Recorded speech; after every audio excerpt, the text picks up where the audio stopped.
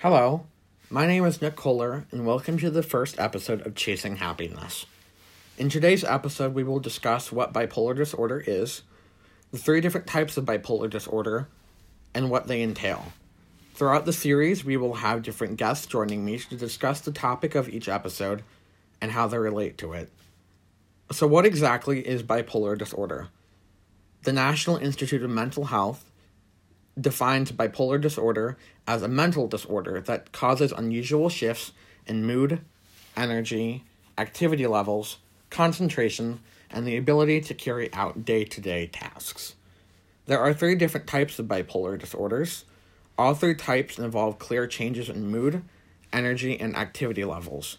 These moods range from periods of extremely up, elevated, irritable, or energized behavior, known as mania, to very down, sad, indifferent, or hopeless periods, known as depression. Less severe manic episodes are known as hypomanic. What are the three types of bipolar disorder?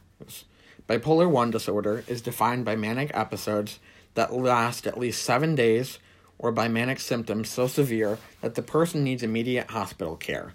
Usually depressive episodes occur as well, typically lasting at least 2 weeks. Episodes of depression with mixed features are also possible. Bipolar 2 disorder is defined by a pattern of depressive episodes and hypomanic episodes, but not the full-blown manic episodes that we typically see in bipolar 1 disorder.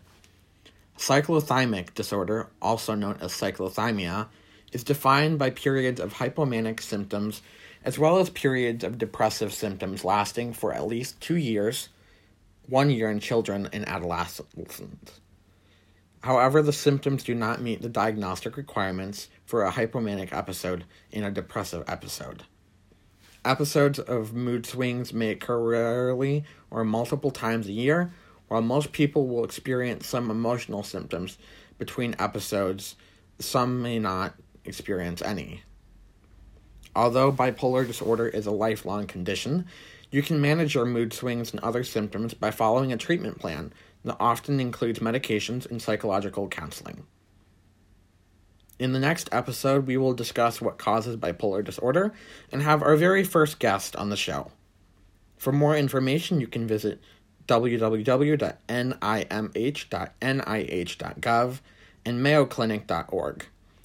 That's it for today's episode. Thank you for listening, and we'll see you next time.